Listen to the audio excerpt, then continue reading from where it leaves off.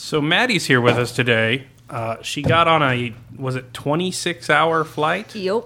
Well, it was 26 hours of traveling spread over multiple flights. Yeah, to bring us 6 beers. So basically what we're saying is cheers to Maddie, and also Mix 6 fans, up your game. That's right. That's right. She is... work harder. She's punking all of you, because damn, that is some dedication for 6 beers. Like... Can't Uber Eats that across the ocean. Like, Legally, I could bring in 5 liters. I brought in 4.8. Nice. What is a liter? Yes. Yeah, so it's going to be a cultural exchange here on the Mix 6 today, if you haven't noticed. But cheers to friends from foreign lands bringing beer.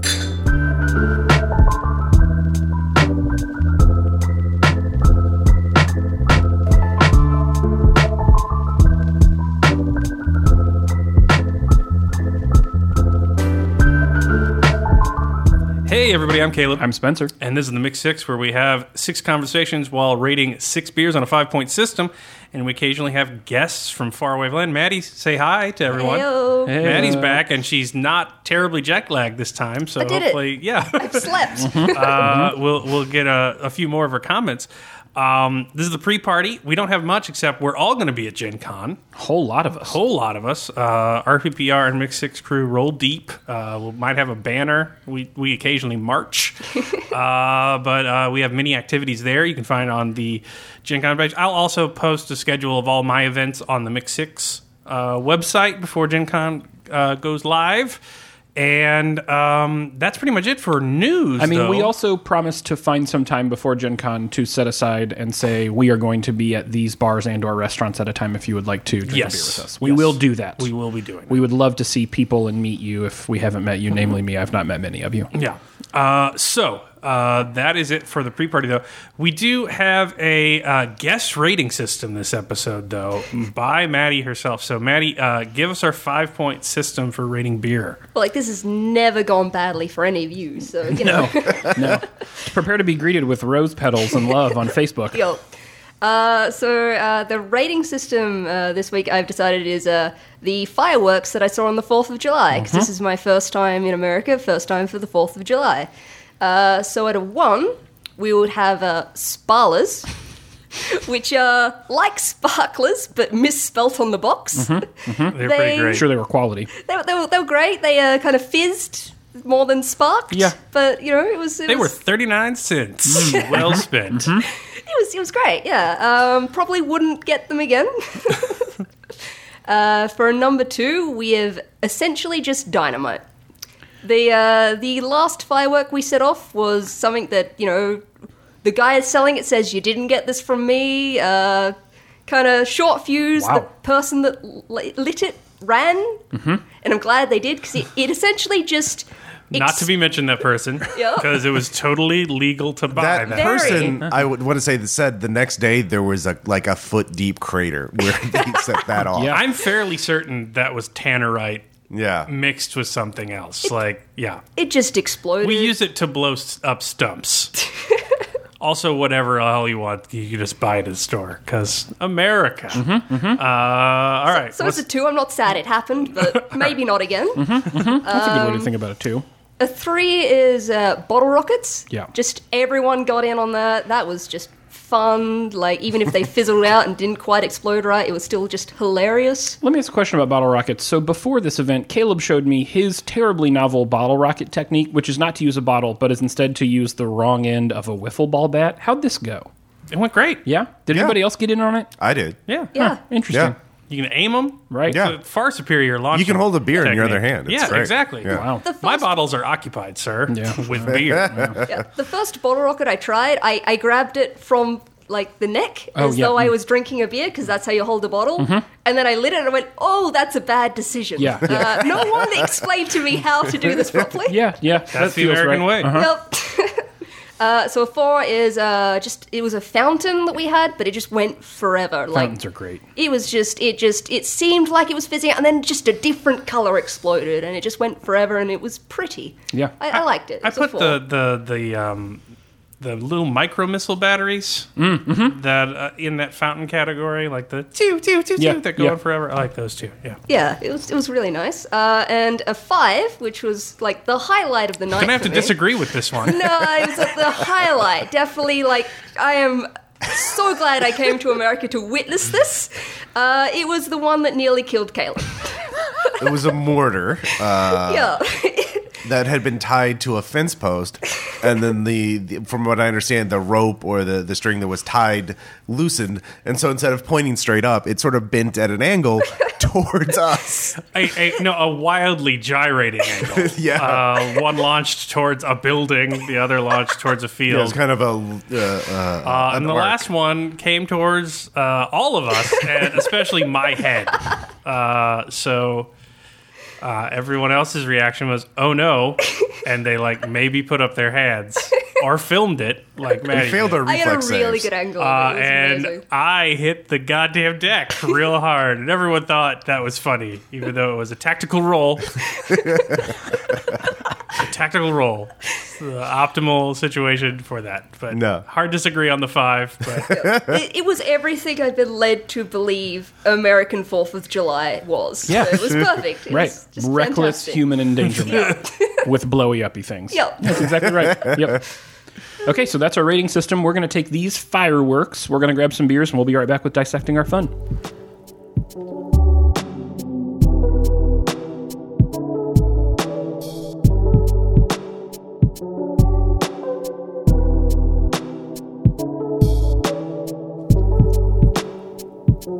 so we've pretty much had to do multiple takes of this because Ross keeps giggling. There you go. So, buddy, I can't wait to ask you, what are you about to drink from our glorious friends to the south in Australia? So Maddie kind of Yep. introed all this by saying, I brought a bunch of beer. Some of it I really like, and some of it I've never tried, and I'm sure is bad. And so I pulled the short straw here, and I'll be trying from the Barossa Valley. That's right, Barossa? Yep, Barossa. Where's Barossa, by the way? It is slightly north of Adelaide. Oh, okay. Okay. So, yeah. Barossa Valley Brewing's I Can't Believe It's Not Bacon is the name of this beer. And it shouldn't be that hard to believe because bacon's not a liquid. So the whole concern, like the whole joke with I Can't Believe Not Butter is that it looks like butter. It wasn't a can, but he poured it into a pint glass. They tell you to on the can. yeah. Yeah, you want to make sure. The scent is not good. I want to,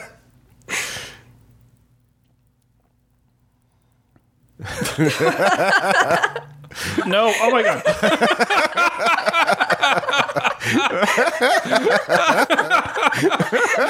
Oh, He's just trying do you need a trash can? Do we need to give him a trash can? The back end of that beer is one of the worst things I've ever tasted. Oh my god. That's the Sparler of Sparlers. It's King Sparler. Does anybody else want to? Fuck no. Yeah, all right, I'll give it a go. Sure. I have a no liquid meat rule. At first, you're going to be like, "Oh, it's not that bad," and then the back end hits, and it's like, "Oh, they did try to put." I'm really like what you'd call a liquid vegan. right? Yeah, Yeah. there Oh, it comes. yeah, It's I am coming on. sorry. Yep, it's coming on. There at the Yeah, end. no, I gotta suffer too. Yeah, get in there, producer Ross, before we find a drain for that. The back end Oh, is. it just sits there. It's just Oh. so bad. This is what you smell like after you eat at a restaurant that has just cooked bacon in an open kitchen, and then at first it's like, oh, it tastes like, yeah, what happened? It's just it's still there. Yep. It's still there. You know what though? Yeah. I lifted over here, and I'm gonna finish this son of a bitch. No, you're not. Cool, great, Oh god, it's still You're there. welcome. really fun. I Really got fun. $1 on the table. You don't finish that. Really? I'm putting money on the table right now. All right. I'll This put is the another pot. dollar in. Holla. This is the pot. I'm about to make the most Hot money cash. ever. Boom. My cash is in the other room. Okay, Caleb, what are we talking about? Oh God, can it compare? God, Yeah, you it's just still there. yeah. Everyone at the table looks like they're yawning. I have water, thank God. So, in dissecting our fun, how we start every podcast. Chucky! Oh shit, he wants that dollar. He wants that dollar. You have to hold it down. Oh my god. Oh, capitalist Spencer. Capitalist Spencer. Jesus, you're getting after today, aren't you? That dollar's you earned that. Thank you. I will get you the dollar after the segment. We're cool. We're cool. That's your Patreon money at work right there. Well, wow. What are we doing here? God, are you okay? No. Does not look okay. Anyway, The beer's gone. in Dissecting a Fun, we're going to talk about a game where you're a rhino that climbs things. I don't know how to follow that. Ross, what's Rhino Hero? Rhino Hero is a game from Haba, which is a German game company that primarily makes games for children. But fan of the show and supporter Jeremy Fish was hanging out with. I was hanging out with him at Origins a couple weeks ago, last month. And he recommended this game and said it's a great game to play. I'm sorry, Spencer. No, my eyes were watering. It's totally normal. It's hot out. He recommended this is a great game to play while you're drinking. So I picked it up. It's only $10, ages 5 to 99. And it's a card stacking game. You're building a tower of cards. And Rhino Hero is a tiny wooden figure that you have to move from one floor to the other, depending on what card you. So basically, you have wall cards, and then you have roof cards, and you just interlink them. And you're trying to. So every player has a hand of 5 roof cards, and certain roof cards have certain special attributes. Like one says, "Put Rhino Hero here." Others say, go again, or the next player skips a turn, or change the direction of play, or draw a card after you draw this, or put 2 roof cards down. So it's a simple. Yeah, it only takes 5-10 minutes to play. Yeah, super quick play. But it's such a great sort of opener, or sort of it's great as a bar or social drinking game too. A great filler too. Like it's definitely a fun filler, right? You've just finished like terraforming Mars. You want to move into something a little lighter, but you're not sure what you're going to play next, so play Rhino Hero, I think. Super easy. Yeah, it is. The different cards have different, like every roof has a different pattern that you have to assemble the roof. All the wall cards are the same. They're just folded. They're pre-folded in half too. So I quite enjoyed it. But I think, it's interesting, sort of a part of a growing trend towards physical dexterity in board games. That's what I was going to say. So I don't know. There is a bit of strategy to it as well, because if you have cards that move the Rhino Hero, like the little weighted figure, if you play those early, like you can do it when the tower is more stable. But at the end, the winning condition is like the person with the least cards. If you have the same amount of cards, the one with the most special cards wins. So, cool. Some cards have the foil corners that you draw and all that. Mm-hmm. So if you keep those for last, then you're going to have to move the Rhino on a very tall tower, which you don't want to be doing. But if you have a couple of them in your hand, if it's a draw condition, it's good for you. I like the Jenga style effect of the game, right? Yeah. Which is like you're not just playing cards. I mean, imagine if you were playing Jenga, but you also got the opportunity to kind of like screw your neighbor by changing the order of play or making their placement more difficult. Now take out wood blocks and insert cards, and you've got Rhino Hero. I'm with you, and I wonder if this just isn't a function of exposure, that there actually has not been a great tidal wave of dexterity games to hit the market lately. It just feels like there have been, because I think I've gotten kind of interested in some dexterity games after Pitch Car, for example, and so I'm just noticing them more or looking for them more, but maybe it's also just that the market has shifted towards some dexterity games. I think the thing is that the board game sort of golden age has brought them more visibly, because Hub's been around forever. If you are a teacher, they're in all sorts of educational supply stores. They're enormous. They have international distribution. Like they're a big company, and they do tons of. Another great game that Jeremy should try out if he hasn't is Animal Upon Animal, where you're doing the same thing with sort of wooden animal blocks, but like the snake is oddly shaped. Oh yeah, and so it gets sort of it's sort of like junk art but simplified. Yeah. And there's a ton of those games, and they serve 2 purposes in my mind. The first one is teaching fine motor skills to children. sounds awful. Yeah. Which I guess is important. Sure. The second one, and I think this is far more significant, is that I don't think they're just fillers. I think they're closers. Oh. When you talk about fillers, that's both an opener and a closer, a light game to, wet your palate before you start the nonsense of like a 4-hour Terraforming Mars game, Right. which I won last night. Yes. And then there's late after everyone's been drinking and can't process any more complex rules. And that's where those Haba games and those light dexterity games meant for pre-K kids are actually super fun when you're all kind of blasted and trying to stack animals or cards or do a flicking game or something like that. And also they're very fast when the evening's sort of winding down. Which I really like, yeah. Yeah, and you don't want to say, well, we only played one game tonight, but at the same time, your brain's fried because you just played Scythe for 5 hours or something like that. So I think the only thing our listeners should do is go steal board games from tiny children. They're weak. They can't fight you off. That's right. And use them to facilitate your drinking. Or I guess you could buy them. It's $10, Caleb. But I mean, It's $10. stealing a preschooler's board game is $0. You have to find the preschooler. Like, I mean, and that's creepy. Or steal it from your friendly neighborhood local producer. Okay. I only have one copy, so good luck. Right, yeah. That's fair. Also, the one thing I do want to mention, I kind of want to write now house rules for Dread, a role playing game that uses a Jenga board or Jenga tower. Oh, hey. And substitute with Rhino Hero. So in Dread, you have to make pulls instead of rolling dice for actions, and then if the tower falls over, you die. So I kind of want to figure out a way to sort of simulate that with Rhino Hero. Yeah, you just stack. Yeah. Or move the rhino. Yeah, exactly. Which seems fucking impossible. Yeah. It depends. Like, it also depends on how much of an asshole the other player is. Well, you could organize the cards into type, and then that would be the difficulty of. Oh, you can give yourself a difficulty rating. Caleb, you should try your hand at this game design thing. I'm not too good at it. Motherfucking innie. Oh yes, Caleb Stokes, idiot nominated game designer. Oh yeah, we didn't put that in the pre-party, did we? Red Markets, buy it now. Best game, I motherfuckers. still need a song in You did case it. for not walking down that aisle. We'll get it. Yeah. We'll definitely get it. We need a Mix 6 theme song. Yeah, Maddie. yeah. Mix 6 theme song. Okay, well, that's Rhino Hero. Definitely recommended if you're looking for... how many players? 2? Can you play 2? It's up to like 4 or 5. Okay, but can it play 2? Yeah. Okay. If it's 2, it's you deal 7 cards per player. Yeah, definitely recommended for 2 They players. also travel really well, which Yes. is Tiny if you wooden want bo- tiny if you want to cardboard bring box. board games, Yeah. 26-hour flight away, Right. You know. Hypothetically. Definitely recommended on our end. If you're looking for 2-player games, you're looking for quick games or simple card games that you can fit in a bag for traveling, definitely recommend Rhino Hero. We're going to grab more beer. Dear God, not be this bad. And we'll be back on the other side.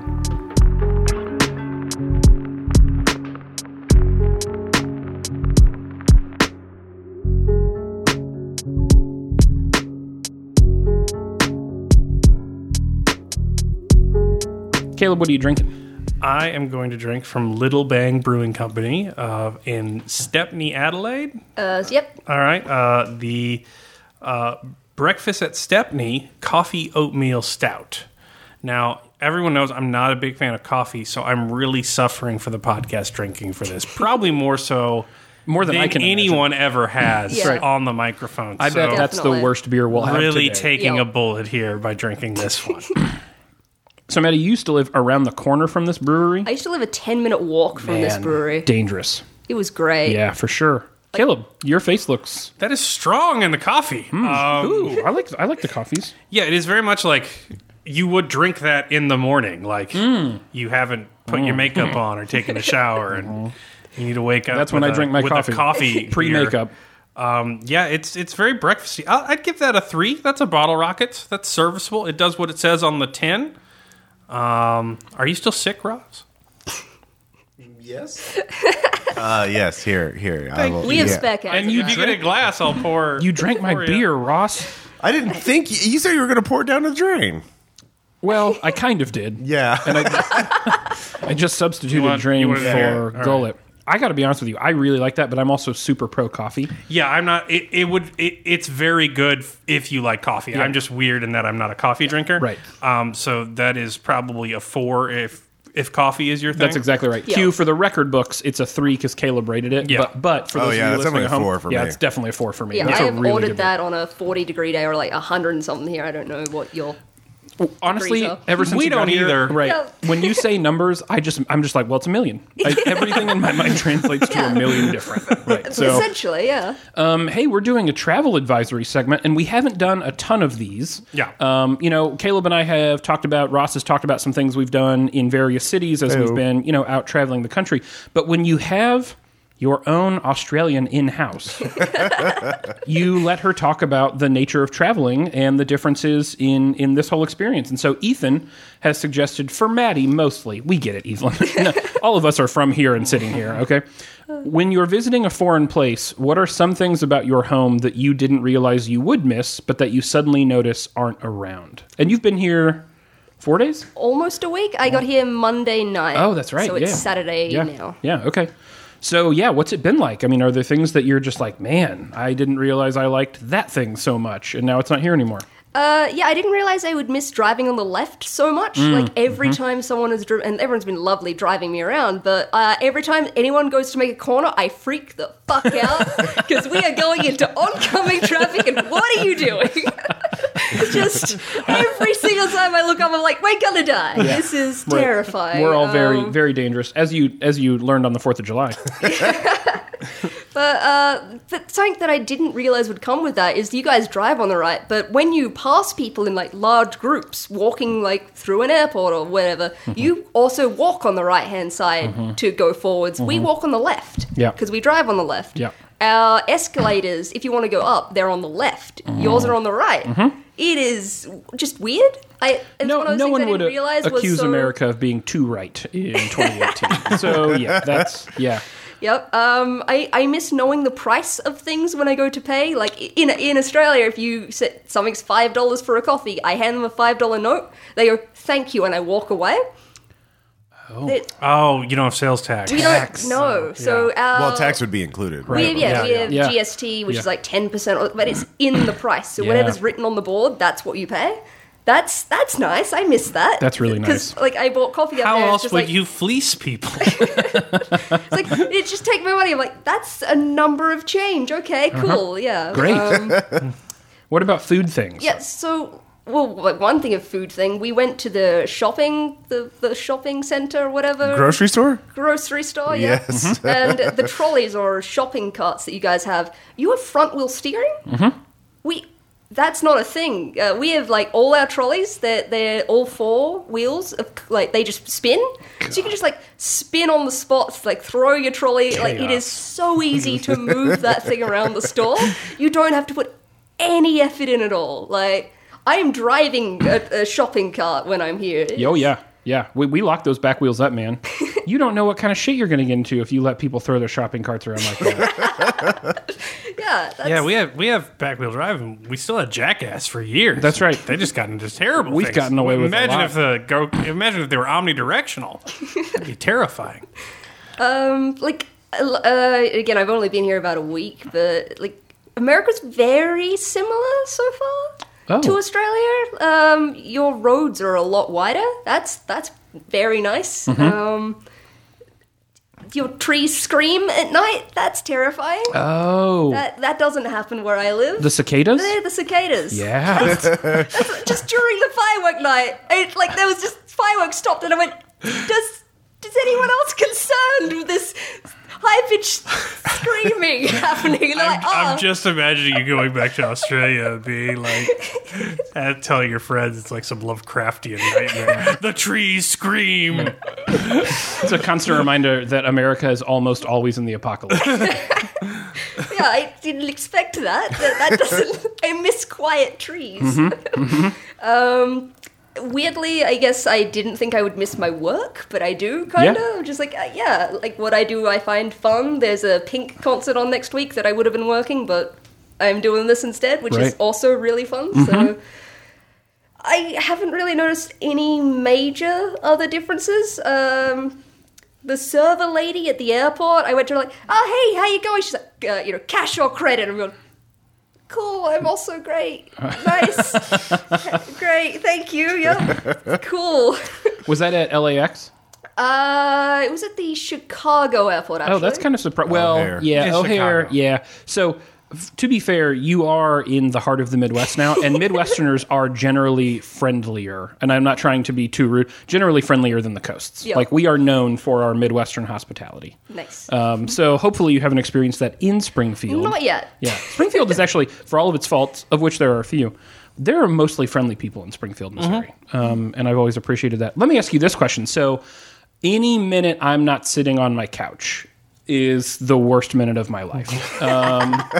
So you're not having any of that like paralyzing, oh my God, I wish I was just sitting on my couch. You're genuinely enjoying yourself and you don't feel some innate pull to lie to all of us and say you have an emergency and get back to Australia. No, everyone's been like amazingly friendly and nice. I don't know if that's just like, hey, new and shiny, and give it 3 weeks and be like, oh God, it's her again. Yeah. Oh, no. This has been Spencer diagnoses himself on the microphone.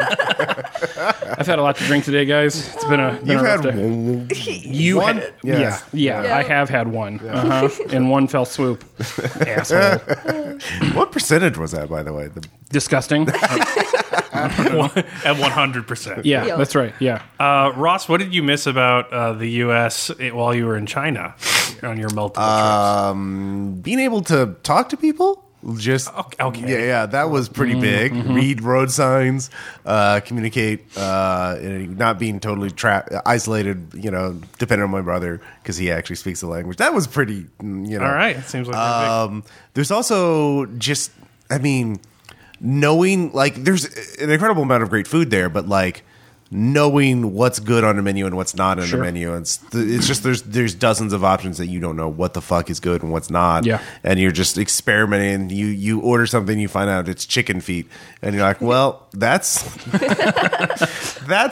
my adventure today. I didn't know fast food places serve chicken feet, but they do. Yeah. Well, super fast to make. Yeah. Already made even. Yeah. Well, yeah. Thanks, chickens. I think some of the other things would be just knowing cultural expectations of when obviously no tipping in China and things of that nature, but knowing the protocol for in meeting new people and stuff like that. So not you're going to be that guy to everyone else. You're going to be there's that awkward Western tourist. Yeah. And you're trying not to be, but you can't not be. Yeah. So I think that's the biggest thing. Maddie, here's a weird question. You are a connoisseur of media. You've certainly watched a lot of things about Americans. Are we as depicted, or are... I'm trying to figure out what the gap is between what I see on television of Australia and you, and there seems to be a large gap other than you say good day earnestly. I do, yeah. Not many people do, but right. I don't know why, but it's a thing I do, yeah. So I'm wondering if we are as whatever we are depicted as. That doesn't seem like so much a referential frame to me because I live here. Yeah, so I would say the stereotypical American image we have in Australia is from your reality TV shows. So all Americans are Damn it. fat and stupid and loud and obnoxious. So you're definitely doing better than Oh, all right. I thought she was going to say, so that's what I'm doing now. So it's that's the nailed I'm it. hitting 4 out of 4. I don't know. No, so that's kind of where we came from. Okay, so, cool. Yeah, if you hear an American accent in Australia, you go, oh god damn it, there's that idiot over there. That's just how you think. Because you're not well represented in... I assume it's the same for Australia here, maybe. I think you're fairly well represented. I have done my part representing you as much as I could on Snippets of Adventure, our shorter role-playing game podcast, which you can subscribe to on Patreon. And Maddie, while I've got you on the microphone, I'd like to take this opportunity to ask your honest assessment of my Australian accent. First off, Spencer, can you give the listeners who haven't listened to that yet? Absolutely not. You got to pay for that shit. That is on Snippets of Adventure, Season 2. Just introduce yourself. That is paywall content, sir. You of all people. It's called a teaser, Caleb. If you want more, no? No, I've got to wind into it. Okay. I've got to be in the zone. All right. To be whatever that character's name is on Snippets. We haven't recorded in a while. Spike Jones. Spike Jones. So, Maddie, lean in. How do you feel I do as an Australian talker? Oh, crikey, mate. Yeah, nah. So pretty good then. Fucking hell. It's Bonza, mate. Yeah. She'll be right. Just fair dinkum and all that.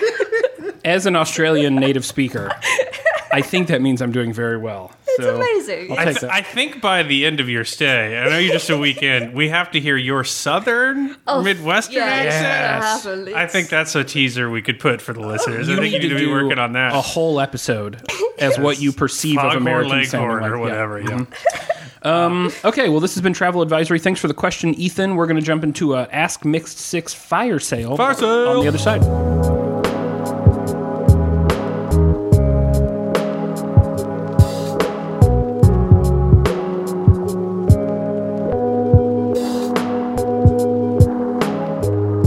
Maddie, what are you drinking? I am drinking a Loberful Beer House Creme Brulee Sweet Dessert Ale. And while I've had stuff from this brewery before, I've not actually tried this, so it is still a Stillwater rule. We need like a lunch ale. We really do. You got like We've got a desserts, you got breakfast. breakfasts. Yep. Just like a good midday. Isn't that just an ale? Like, I mean, No, I don't think so. like a golden ale or something? I don't know. All right, that goes down smooth. Now I don't know what it's doing to my tongue. It is sweet, but it's not the worst. It's not the worst. So good. We're starting probably from a 3. No, I maybe a would 2. say that's definitely a 3. Okay. I drank that much in the sip. So. Oh, yeah. That's not a sip, by the way. I don't know what you Australians fucking call a sip. That, All right, that ma'am. Australians are binge drinkers, so that's a sip. We don't have that problem here in America. No, that goes Right. down very, very easy. I'm going to jump in on that. So that's a bottle rocket. Yeah. Yeah, it's a bottle rocket. Caleb, what are we doing? We're going to do a fire sale, a lot of mixed six questions, a lot of targeted questions this time around. So while I think anyone can answer, I think we're going to have to address these two people. Oh, Spencer's not into it. Spencer's not feeling it. Some copper on the back end of that for me that I'm not crazy about. I would agree on the copper. Yes, yes. Okay, we're into fire sale. So here's what we're going to do. We have color-coded questions from different people for different people. And so we've color-coded questions for Maddie, for Caleb, and for myself. Ross, feel free to jump in. And so we're just going to run through these, alternating who's going to answer what. So, Maddie, you are familiar with the fire sale premise. Yep. Provide a concise, brilliant answer, and we'll move on to the next thing. And we're starting with you. Yep. Noah, I'm guessing Noah Carden. This has got to be Broa, right? Mm-hmm. Of the Maple Syrup Blood Money podcast asks, Dear Mixed Six and Maddie, so really just you. Yep. Vegemite, why? Because it is delicious, but you're eating it wrong. Get toast, slather it with butter, like fuckloads of butter, and the tiniest amount of Vegemite, and it is delicious. What is it made out of? Is there a Vegemite plant? It's like very salty yeast. Is Paste. fuckload a metric conversion, or is that something that is the same? Definitely metric, Okay, yeah. sounds good. Caleb, for you, Dan Cassidy asks, is it Cassidy or Cassidy? Dan, let me know in the notes, please. Asks, is the movie Get Out about a Delta Green operation? All it lacks was a briefing or debriefing of the DGTSA asset, or what are your favorite Lovecraftian movies that aren't directly based on specific Lovecraft stories? I do not think it's a Delta Green operation. I think 2 federal agents could have wiped out those people pretty easily. They had a deer rifle and nice white exterior attitudes. Like, that's not going to stand up to a DG operation. Also, the involvement of law enforcement in the film's Get Out message might have muddied the waters a little bit. I will say I do love that the good guys... the only good guy you have in Lovecraftian fiction, Armitage, is the name of the bad white people in Get Out. I think that is a very intentional pull, and it's interesting. I think my favorite Lovecraftian movie that is not from a Lovecraft story is Absentia, which is utterly terrifying. So yeah. The Void is also pretty The good. Void is also It's pretty not explicitly Lovecraftian, but it's very Lovecraftian. Yeah. Yeah. Things I am naive of, everything except for Get Out you just talked about. That's why I sent that one towards me. I'm going to send one towards you. Great idea. Jacob Derby asks, when is the act of subtweeting, talking about someone without publicly naming them, a necessary or socially constructive act? Is that what we're calling, like, talking behind someone's back now? Subtweeting? Well, no, Well, so no, it's subtweeting is a public. specific act, right? So, for example, after... Forum tweeting about someone but not tagging them. But The not moment tagging when them. your friend does. That's right. Oh, Yeah. Are there examples that you can think of in recent memory where this has been an effective tactic to promote positive change, or is it just passive-aggressive nonsense? Okay, so both of my examples are admittedly bad examples, and both of them come from the pop music world because that's who I am. That's the kind of bullshit Nice. I'm on. So I was kind of like made aware of the whole concept of subtweeting after Taylor Swift released Bad Blood, which is one of the best Taylor Swift songs in 2015, I think.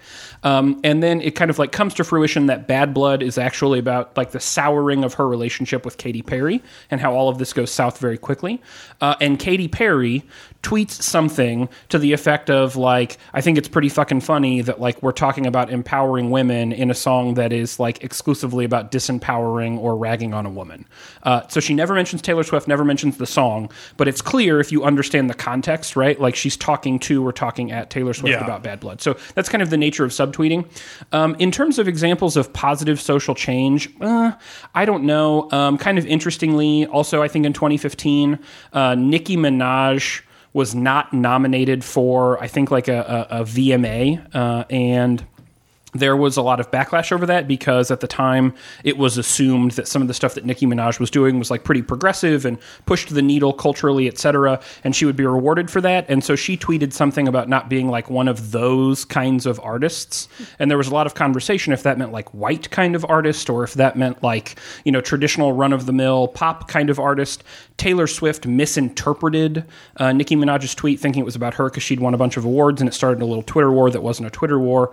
But I think that there definitely was a thread there, which was kind of raising consciousness around the whiteness or the sociocultural expectations of what it meant to be a pop star in 2015 America. So like that could be interesting. Having said that, most of the subtweeting that I see or that I think is like worthy of sharing with people is not the positive social change stuff. It's the, you know, I'm being a passive aggressive asshole. And in some instances, it's really funny. Yeah, that's how I feel about subtweeting. Fair enough. All right, Maddie. Jeb asks, Mads, what are your thoughts on the 4th of July? I'd be interested in a non-native's opinion, seeing as you have just recently survived a day of festive explosions and alcohol. It was fantastic. Like, so Australians' perception of the 4th of July is just fireworks going wrong. That happened. That was like 10 out of 10. I don't think I can ever go to the 4th of July again. Peak 4th of July. Yeah, like I won. Let's move on. But yeah, it was fantastic. We had like you grilled, not a barbecue. We were grilling. Mm-hmm. Yeah, we were grilling. There was just a bunch of people. Like everyone just got on and explosions. What's not to love? It was fantastic. I've never felt more patriotic. Is barbecue just a generic term of cooking things outdoors? Yes. Okay. Yeah. All right. Yeah. What? Yeah. We were barbecuing, but you call it grilling. It's right. the same. Yeah, thing. because we have a specific iteration. You know, barbecue. You can grill things that are barbecue, or you can grill things that are not barbecue. Right. It's a method Barbecue of is a preparing style. food. I think barbecue. We just go. It's this. Right. That's one word. We've nailed it. Yeah. Done. Got it. Cool. Hey, Laura B asks, also hi to Laura and Adam. I feel like I haven't talked to them in a while, and now here they are. And we all, from all of us, the Mix Six, including Maddie, we hope Little Baby Limehouse is just the best right now. Yeah. So look forward to meeting them all of Gen you Con. at Gen Con. Yeah. Which movies would Caleb show someone new to an RPG like Spencer, not RBG? I'm very not new to Ruth Bader Ginsburg. To demonstrate what the feel of that RPG is / can be, which movies does Caleb think are surprisingly terrible examples? So I guess it would depend on the RPG. In general, if I just have to show people about like what an RPG is, I mean, I think you could do worse with the Lord of the Rings movies. They're very ensemble casts, and they split the party, and you know all sorts of things like that. Definitely not the D&D film. That is surprisingly terrible because it's named D&D and the absolute worst thing to watch. Altered Carbon wouldn't be bad because near the end he sort of has his own party that he's assembled. You just have to like be very clear that Takeshi Kovacs is hogging the spotlight here, and he's a real Mary Sue. And my weird picks would be a non-weird pick would be a heist movie, Ocean's movies, ensemble casts. My weird pick would be Altman films. Robert Altman films, because the key to an Altman film is that there's not typically a very clear protagonist. They are very much ensemble based. They're very much about how is this group of people the character and not just you. And if I had to teach somebody what an RPG was, I teach them something where it's like you need to fit into a cohesive whole with everybody else. You do not need to be the star of the show. Jesus. And I think that would be a better way to twig somebody into how you do it well at the start rather than, you know, ham it up every single second. Caleb the egalitarian. So like MASH or something. Yeah. Whoa, wow. Okay, this got deep. Hey, Baz has asked another very long question that I'm going to take about growing tired of craft beers and sticking to Coors Light or not drinking at all. A phase, an acceptable shift in taste, or the onset of age. I love you, Bez, but it was like 4 paragraphs long. Yeah. I appreciate the examples. We've condensed, is what we're saying. It's a fire sale. As someone who's actually going through that phase right now, I think, so, spoiler, phase, I think, just because I haven't felt great as a body of a thing after drinking the last couple of times. And so when I have consumed alcohol, I've consumed like super light, not very interesting. I want to have a couple beers because it makes sense socially and I enjoy the act of it, but I don't want to feel like I've had a couple of beers. And so I'm drinking bottles of Busch Light, which is generally a good choice anyways. So I think it's a phase. I also think it's an okay shift in taste for what it's worth. This is not what I'm going through, but the reality is, the more I go to the liquor store and I walk up and down those refrigerated doors and look at what I'm going to buy, we've tried a lot of it at this point, and I know that most of it is just threes up and down. I mean, if you look at our beer ratings, it's threes all the way down. I mean, it is a perfect fucking curve. And the reality is, if I'm going to just drink an okay beer or something I'm fine with, make it cheaper. Right. I should just spend $6.99 or $5.99 on a 6-pack, not $9.99. And so, What? yeah. What's so cheap? No, I know. Of all the things you've told me about Australia, that your alcohol is, well, as I understand the translation, $1 million a bottle. I worked on Disney on Ice the other 2 weeks ago, and unprompted, someone one of the Americans just turned to me and went, "Why is your beer so expensive?" I'm Yeah, like, it's "All right." absurd. You heard it here. Everyone at Disney on Ice is drunk out there. You knew it. You knew that. Moving heavy equipment on ice is great. One of the quotes they pulled from that is that safe? It's Disney safe. I'm like, alrighty then. Wow. That's a great term. All right. Hey, Christopher Keener has asked a very long question to Maddie that basically boils down to what your biggest gaming regrets would be if one of Australia's many deadly animals murdered you. So, games you haven't played, campaigns you didn't finish, games you'd run differently, stuff like that. I mean, I only really got into the gaming scene 2 years ago, so there's so many games I have never played that I need to. Yeah. So, most of it, I've only really played through one real RPG campaign, because we start campaigns and then they just fizzle out. Right. But just everything, really. I've never played Arkham Horror. I've never... If you want to play a really long, finicky game, I have 73 others we could try. There's a lot of those staple games that people talk about I have never played that I definitely need to. I just got the 3 book set of Unknown Armies. I need to play that at some point. Yeah. There's just a ton of things because I only really am entering the hobby that I just haven't done everything really. Did you come to gaming by way of RPGs or by way of tabletop stuff? Yeah, so one of my best friends said to me hey, there's this podcast that you should probably listen to. I was like, yeah, okay, sure, and never did. Mm-hmm. Then he played a Call of Cthulhu game. And it's yeah, this is what RPGs are. I'm like, that's cool. What was that podcast you mentioned? And now I'm here. Right. Uh-huh. Yeah. Yep. Cool. Hey, Frederick asks, and this is to Caleb, obviously. You would have known that after I read the question. How is D&D like Trotskyism? It's not. The argument that D&D is somehow embodying the permanent revolution when it's been based in a feudal system since its inception in the 70s is pretty ridiculous. Trotsky was also very against the bureaucratization of socialism, and I would not call D&D anti-bureaucracy. I guess you could call it a permanent revolution as they change editions, but I don't think 4th edition is revolutionarily different than 5th edition. The one thing I could see is that D&D has been replaced and supplanted by a more retrograde form of its own system by Pathfinder. So if D&D is like Trotskyism, Pathfinder is Lenin. So that's all I can come up with. Yeah, Pathfinder's going to make a t-shirt on that one. This is for Spencer. Greg Bennett, you've kind of touched on this actually. Greg Bennett, hi Greg, asks, outside of purchases for the podcast, which we have not done in a long time, thanks to you wonderful people, what affects your habits for purchasing alcohol, a good label, a style you like, a brewery you like, etc.? Yeah, so see previous answer regarding if I'm just going to buy something and it's all going to be meh, then I'm going to buy the cheaper version of meh. Having said that, there are a couple of instances where when I go to a cooler, I do generally look for one or two things first. The first thing I look for is something by Prairie Artisan Ales or Perennial. So I definitely do go by brewer.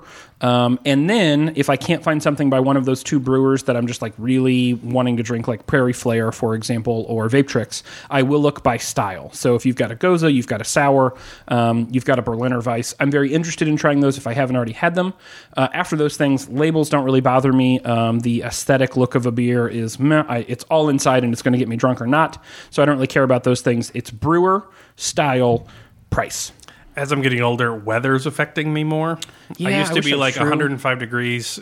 Let me have a stout. Yeah. But this has expanded my horizons enough that I will sort of drink seasonally more often than I used to. That's a good condition. Maybe not seasonally is what I'd say, but like if I know I'm going to be drinking for a while, I will look for something lighter, which typically is like a Goza or a Sour or a domestic.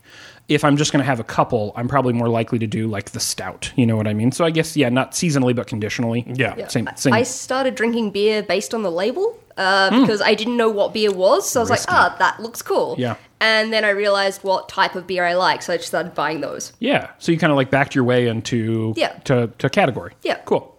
One last question. Basically for everybody. Yeah. It was kind of, the different color made me think, it's all people. Ethan Cordry asks, if you could change one small thing about your home country to be more like a different country, what would it be? Small, not like healthcare or weather. Good clarification there. Caleb? I don't know if it's small enough, but okay, not changing the party system or anything like that. Still voting, still have the electoral college, all that kind of stuff.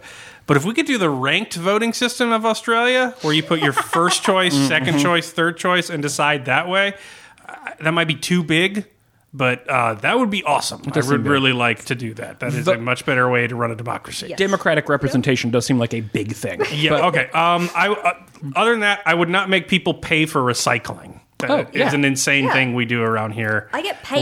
Where recycling is a fucking lifestyle choice that costs you $80+ a month to do that, and that's stupid. It would pay if we had started recycling in the 90s when you should have, as a mass like non-negotiable thing. It would have paid for itself 80 times over by now. So if I recycle my beer bottles, I get 10 cents back per one I recycle. Yeah. They pay me to recycle. Fucking broken. Yeah, I know. I would, speaking of what Maddie was talking about earlier, make the price tag, tax included and everything. Oh, yeah, for sure. yeah. That would be nice. Yeah. Maddie, what would you change? So firstly, the internet speeds, please. The internet, I don't know if that's too big. But It feels like the internet is up there with weather and healthcare. Yeah, right? Because, if I could squeeze that in, I need internet, that works properly. Sure. If not, the how wide your roads are just fantastic. Yeah. Could I just steal that? That'd be great. It's all yours. Yeah. I bequeath it to you. For me, I watch too much British television, and I just think they say the coolest things, and so I wish that we said more cool things like crack on when we meant keep going. That's my thing. I'm obsessed with that kind of shit. Every time in the Great British Baking Show, Mel and or Sue is like, you'll be fine, crack on. I'm like, God damn it. Where are you at, America? Okay, cool. Well, we're going to grab more beer. In particular, I'm going to grab another beer because I've been out of beer for 2 segments. Thanks, me. And we'll be back on the other side.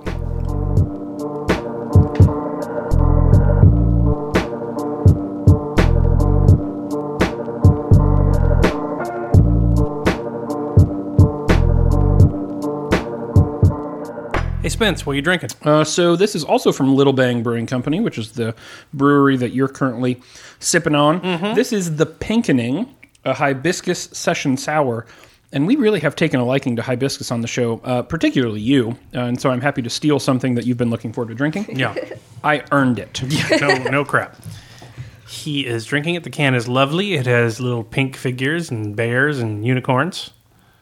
One of them looks like a pickle. Oh, my God. That's phenomenal. Really? That's the one that tried to kill Caleb. Dude, that's what that is. Still don't know how I feel about this rating system. Right. I don't see anything wrong with That is... It's pretty great. That is acceptable. As a recent hibiscus fan, you need to... That is one of the most drinkable beers I've ever had. That is the beer I got drunk on my birthday this year. My goodness, of course you did. Yep. I would drink a lot of that. Hard 5. Woo! Both ends of the spectrum today. Also a beautiful little can. Just goofily drawn cartoon characters, all pink everywhere, and a really nice description from the brewery about what this beer is about. So, good on you, Little Bang. I would have trouble drinking it in certain areas, though, due to the can. Like, Yeah. as I'm drinking more with the weather, I'm like, I'll have an apricot cider or something like that when it's like 105 degrees outside. So I'll go over to like Jason, who is like all that is man, and drinking motor oil and snake venom, and I'm like, I brought a raspberry provincial. It's a pesh. Yeah, and that can is pink and covered in unicorn. So be careful who you're drinking it around. Maybe if you're living as a programmed cis male. But yes, I like it a lot. Yeah. Hey, we're into This Was a Mistake, which was tied for your number one vote getter, alongside the Mix 6 mock draft, which, spoiler, we'll get to in a minute. Caleb, you chose this one, and I think it was largely an outgrowth of, Maddie, an experience that you recently had while literally running through customs to make a flight. Yeah, let's see if they can guess what the subject was. So tell me about your experience at customs. Oh god. So like my initial flight was like Adelaide to Melbourne, and then at Melbourne I had to go to Australian customs. Like, here's my passport. All right, on the plane. Then I landed in LAX, and they're like, all right, so who has a connection flight within 2 hours, which was the entire plane. They're like, great, all of you get an express pass, which just means the express line is a giant line. Right. So we're then standing in the express line for forever. You go up to the TSA agent, and he's like, what are you here for? And I'm like, I'm here to see my mates. And he just kind of looks at me like, what? And I'm like, holiday? I don't know. Just take my stuff. Just so stamps it and everything like that. And this has been like almost an hour at this point that I've gotten to this stage. I'm like, cool, what do I do now? And because I went from Qantas from Australia into United, I then had to pick up my bags from the baggage check them back in to get onto the United, which was fine because I kind of just got up the escalator that was on the wrong side, and a guy's like, let me take your bags. I'm like, I hope you're putting them on my plane, not just robbing me. Cool. I got to the United check-in place because I had to get my boarding passes printed for my next 2 flights. And she prints them after I don't think she knew how computers worked. She took a while, and she printed them, looked at them, and went, yeah, your plane started boarding 10 minutes ago. You should cancel this flight and book new ones. And I went, or it's still boarding. Could I just run? Let me just, I'm gonna just go. And she's like, right, run quick. So I took my boarding passes. I've only got a backpack on me because all my luggage has been checked in, hopefully by the man that didn't rob me. And I run from I think Thomas Bradley is where I landed, the one thing in LAX where you go in from international. 4 terminals through, so I'm just legging it. I look at the cabs, I'm like, would it be quicker to take a cab at this point? Do I pay that? I'm just legging it. And I get to, Terminal 7 at the very end of this, U-shape of an airport. I couldn't tell you what LAX looks like. I was just... And we don't need it. People. No. It's just people. People. All running on the wrong side. I'm trying to go to the left, and there's people coming at me. I'm like, what is this? Jerks. But yeah, I get there, and then there's a security line. They're like, cool. There was no logic to this security bit. They were like, in Australia, you just line up, and then you grab your tray, you put it behind the last person, and it all goes through at once. The security guy's like, yeah, if you find a spot, just go for it. Just fucking do that. I'm like, what? So there's people putting it on the end, and there's empty, you just grab a tray, you're like, fuck you, I'm putting mine in front of yours. I'm like, all right, I'm gonna do that. I have to take my shoes off for some reason, because, Yep. And so that's how the Dirty Bomb got into America. Because the flights were close together. So I think This Is a Mistake is going to be about the TSA and why it's pointless. I think it's good that they pay a bunch of people $15 an hour. I think it's great as an employment program. I think as a way to stop crimes and terrorism, it's pretty terrible. Well, the thing about the TSA, obviously, it grew out of our the nation collectively losing its shit over 9/11, and it's basically what some experts have termed security theater. It's explicitly designed to give us to give the public trust in the system, to make them it's okay to go on the plane. It's nothing bad's going to happen because look at all these things that are happening. You have to go through all this bullshit so it's safe. It's psychological manipulation. I've never had a pat-down search till I got to America. I've had one twice now. Both airports. And you see the horror stories of like that being abused or like strip searching a grandma and stuff like that in the news. And luckily I haven't got to go through that, so like my grievance isn't very hard on this one. But like at the same time, like the inconvenience is just staggering. We all take off our shoes because one guy failed to set off a shoe bomb because it requires taking off your shoes and putting a lighter on them. And guess what? That shit's suspicious. And that was like 15 or 13 years ago. Yeah, it was nearly 2 decades ago at this point, and we still have to do the weird shoe dance. You still have to wear special clothes that you can easily remove. We've got the porno scanners, which have no fucking utility other than like really driving home how dystopian the shit is.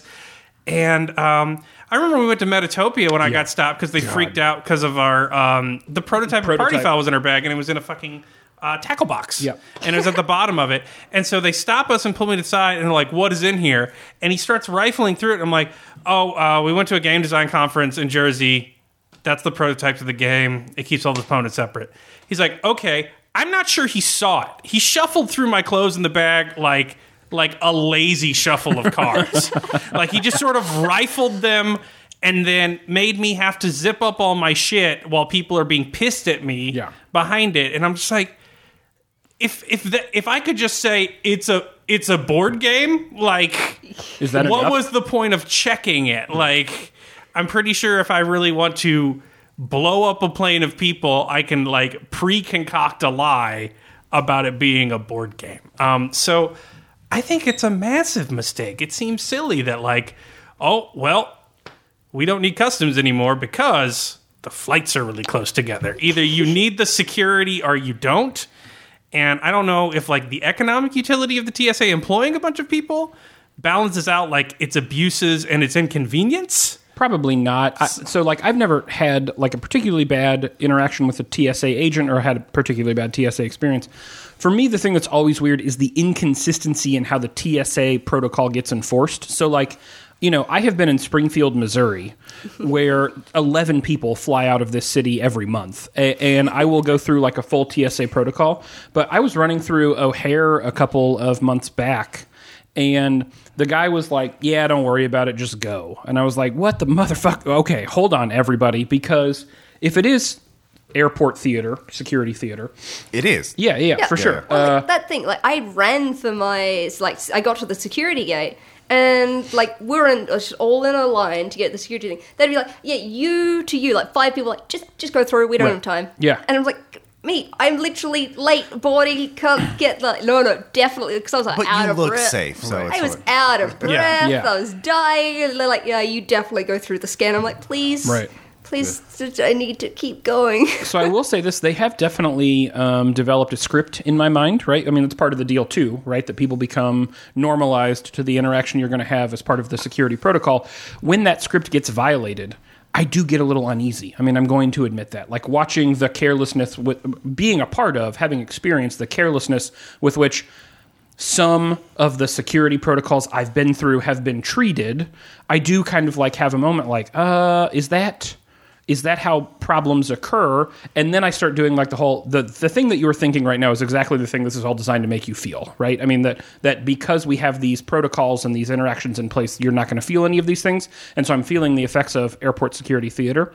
It is weird to me how rigorously or non-rigorously these things can be enforced, given that we have entrenched it into our travel protocol for 17 years. I mean, you shouldn't, because it doesn't matter. Like terrorists and other people can get through all the time. Yeah, you read examinations of it from like guys who've worked in Israeli airports and stuff, and like they're just like, yeah, this is the most inefficient system possible. We wouldn't do anything like this. Right, not just inefficient, ineffective. Yeah, and So you get that sort of expert opinion, but like on the one hand, I'm very glad the TSA is not its own like culture and identity. I'm glad it's not like, militarized police where they have their own churches and their own line of clothes, and it's like you are this forever. And like I'm very glad it's not an identity. But the other hand of that is it's just a fucking job, right? And you're just getting paid whether you do it or not, and so you get these weird disconnects. Yeah, and then you also get the occasional person who does wear the TSA like an identity, right? And that makes the rules so scattershotly applied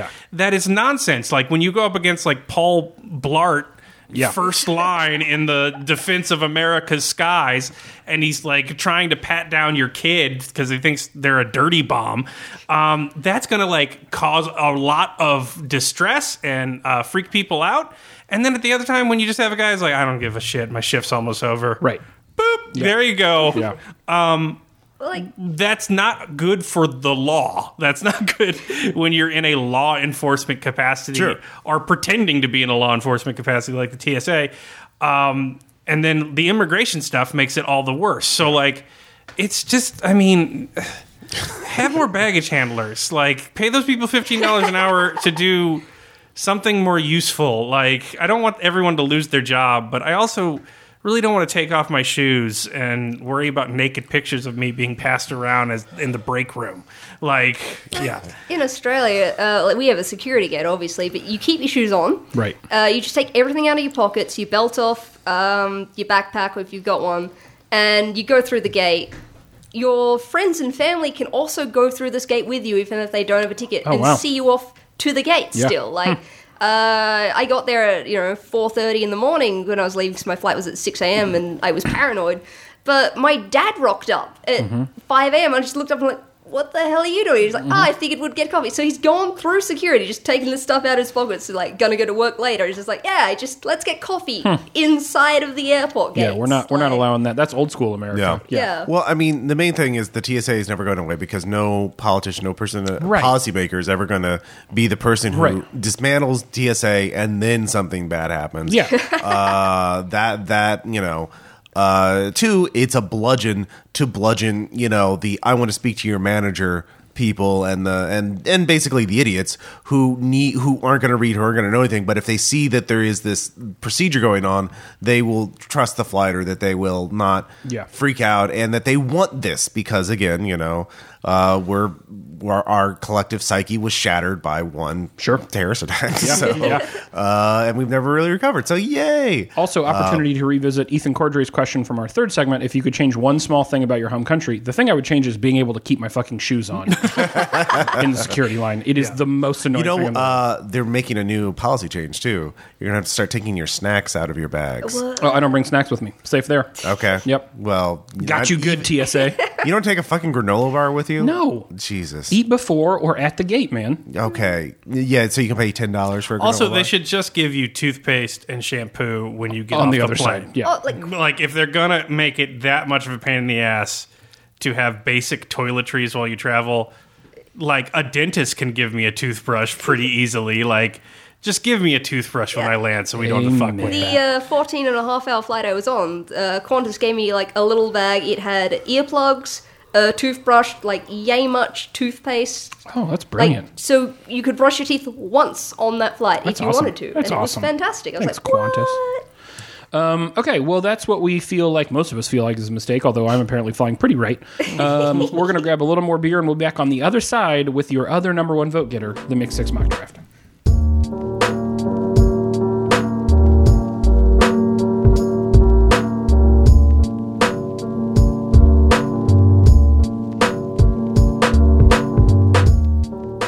Caleb, what Australian beer are you about to drink?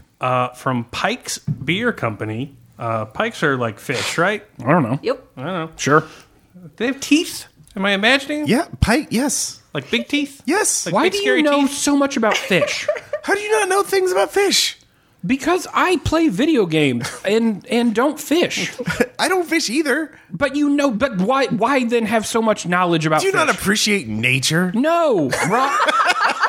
And if I'm going to look at a fucking mountain, man. He wouldn't go shoot fireworks with us because it was outside.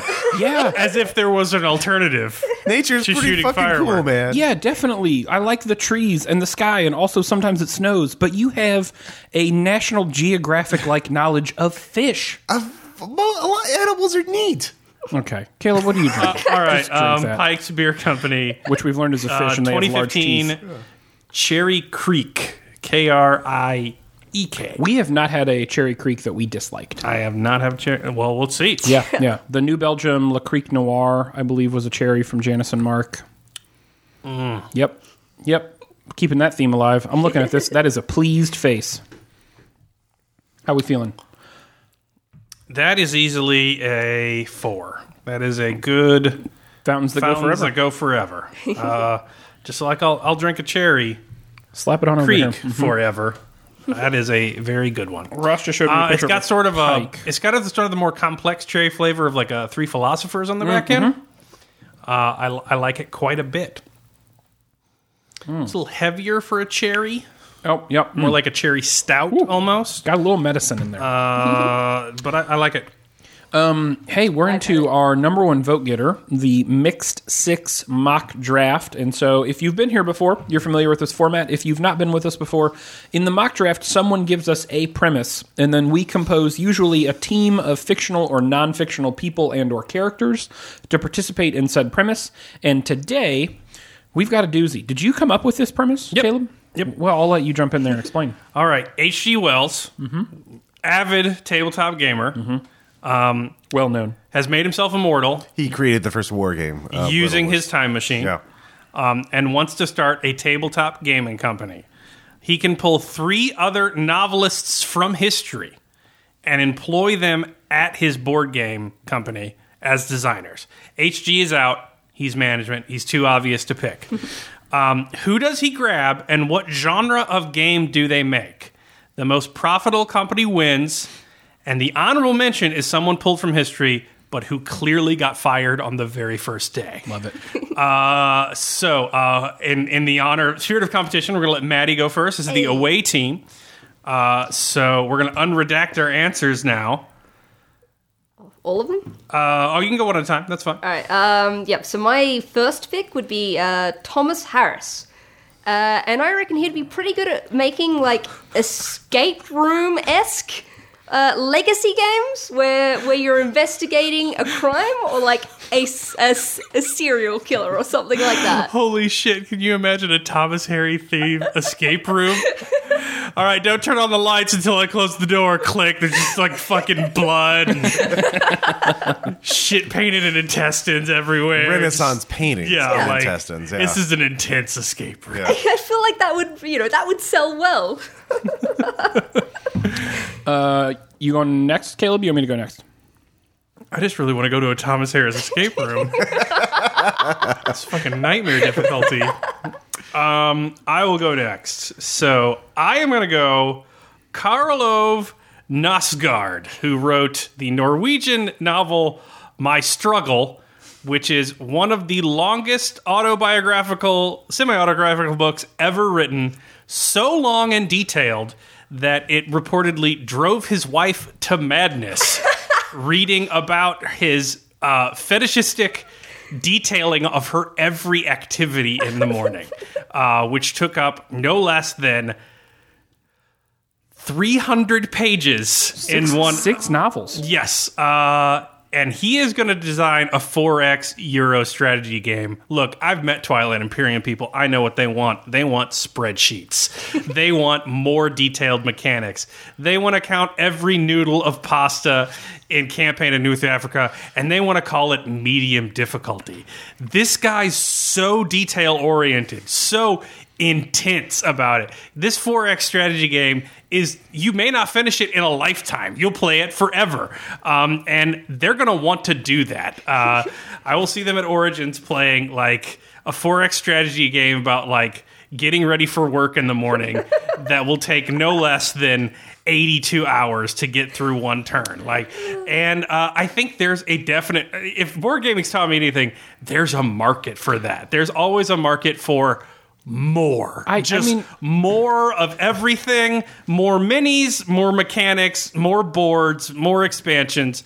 And Nosgard's the crazy asshole that can give it to that. I feel like when you set profitability as the standard, though, Yeah. I worry about... Point of order. Campaign for North Africa commercially flopped. So, But Twilight Imperium didn't. yeah. And it's easily as insane, in my opinion. But people don't. But like, it's a question of purchasing, right? So if profitability is the standard here, which is how I've organized 2 of my 3 answers. I'm looking for someone who's going to sell a bunch of RPGs. Have you seen Arkwright? The components don't have to be that good. Arkwright is a fucking spreadsheet. Yeah. That's all the board is. But- it's an Excel spreadsheet about making Victorian era shirts. The point and is- it retails for $90 fucking dollars. Like, But the point is... we can do that with Nosgard. No, the point is, I haven't seen Arkwright, and I know a bunch of game people. And so it's like, yes, it costs $90, but if 1 out of every 7,000 people buys it, then you're making $90 per 7,000 people. So instead, I would argue that you go the other direction. Find someone who's likely to sell as much book as possible, and who's going to do that better in the horror genre than Robert Lawrence Stein, otherwise known as R.L. Stein. Oh my God. We're just going to turn Goosebumps into a not much older, just every Goosebumps book as an RPG campaign. Someone's probably already done this, if I'm being totally honest. And if not, I feel like that's going to be season 3. Yeah, Goosebumps is what the kids want. The movie went so well. Yeah, exactly. But here's the thing. Fucking broke the block. Talk about records across selling, the board. Well, yeah, but look, if That's how Jack Black got his star. look, you know that argument doesn't make sense because the D&D movie was terrible and everybody hated it, and yet D&D is still the most prolific system. So I think there's something too. If you want to sell a bunch of fucking books, get somebody who knows how to sell a bunch of fucking books. And I can't think of anyone in my lifetime really who has captured a genre and sold a bunch of fucking books more than R.L. Stein. I gotta say though, R.L. Stein's definitely my honorable mention for being fired the next day. Oh, see, I took a different route with horror. Nice. Yeah. He is definitely, like, the amount of books that are written by ghostwriters, he will get there and be like, can you just, like, make this? He's like, yeah, let me just call a guy. Oh, yeah, he's like that glass guy. He plagiarizes everything he fucking puts out. Like, yeah. R.L. Stein's my honorable mention for not actually writing half of his stuff. H.G. Wells ain't going to play that. No, well- he runs a tight ship. Does he? I mean, okay, Maddie, pick 2. Okay, let me just highlight this. Stephen King. Just horror board games, Yep. just all, like, once a month he's just gonna, like, just mill one out. Like, it Definitely. doesn't Oh, matter yeah. what. You're going to be a Kickstarter. Literally just all of them. Supplements 24/7. everywhere. Horror, everything. He is just the grindhouse Yeah. that just makes sure we're always That's right. aware with our customers. Here's this new 900-page supplement I wrote yesterday. Yeah. Good luck. Enjoy it. Mm-hmm. Caleb's second pick? My second pick is going to be John Le Carre, Deception Bluffing Games. Like it. I made my list initially, and then I dumped him. Yeah, so, okay, look, we especially with the CIA link, we already know that espionage nerds are also board game nerds, and that's how they train for shit, which is just awesome. By the way, if someone can get me into one of those CIA board games, I desperately want to play one. And I know they're being demoed at cons. But John Le Carre on a deception bluffing game, like, holy shit, you'd be drawing pistols on each other at the end of it, and that's not part of the game mechanic. It would be like diplomacy on crack. Like, it would be intense. So I think he's going to dominate that market. Like, Tinker Tailor. you've tried deception? Have you tried John Right, Tinker Tailor Soldier Spy? No, Tinker Tailor Soldier Dice. Nice. Same vein, also went with the non-fantasy, non-horror, not so much fiction setting. And actually, I had John Le Carre, I actually like a lot better, on my list initially, next to this guy, again, trying to sell books here, John motherfucking Grisham. So, God. so they're legal games. Jesus, you're the fucking Walmart of board games. And do you know who makes money? Walmart, man. You set the profitability standard. I agree with you if you don't like your own game, but you set the rules, bruh. Okay? So, who sold more books in the last 7 billion years, right? It's like Jesus, John Le Carre, and John Grisham, and then a couple of other authors. Yeah, but what the fuck board game is going to, like, I can't think of many legal courtroom-based board games. Role-playing game. Again, that's not a... Oh, you're putting out 2 role-playing games at your tabletop company? Let me tell you from experience, buddy. Not super profitable. Role-playing game is about breaking the law, not being, sanctioned by the law. First off, I think that everyone would enjoy to reenact, say, The Firm. No. Getting to take the role Nope. of all parts Nope. of the Firm cast. Also, I think that Robert Lawrence would write some hey man, who's going to be the fucking lawn gnome? Maybe that's the bit. You don't know who's doing the deed. Who is in the fucking basement, man? Don't go down there, though. But I also think the Goosebumps series lends itself to just some nice board gaming I mechanics. think you went back to defending Goosebumps. Wait a minute. Is anyone here not going to defend Goosebumps? Because that's a separate question that I think we need to address in terms of immediately. Board game, yeah. Board game. All right, Maddie, you're up. All right, cool. So yeah, my third pick is going to be J.K. Rowling. And I reckon she could make a pretty good fantasy war game. Yeah, Quidditch. Everything in Harry Potter ends up Right. in war. Yeah. Just a goblet of fire, pretty much. Quidditch, yeah. I reckon, give her some minis, give her some vague rules. She's gonna somehow make that marketable. It starts as like a school sim and ends with well, he's dead. Yeah. Hufflepuff is no more. Yeah. I had to feed them into the front line to support my flanking maneuver. But everyone's gonna be in. Caleb. I am going to go with... this is a dark horse. Haruka Murakami Jesus. for creative intelligence games.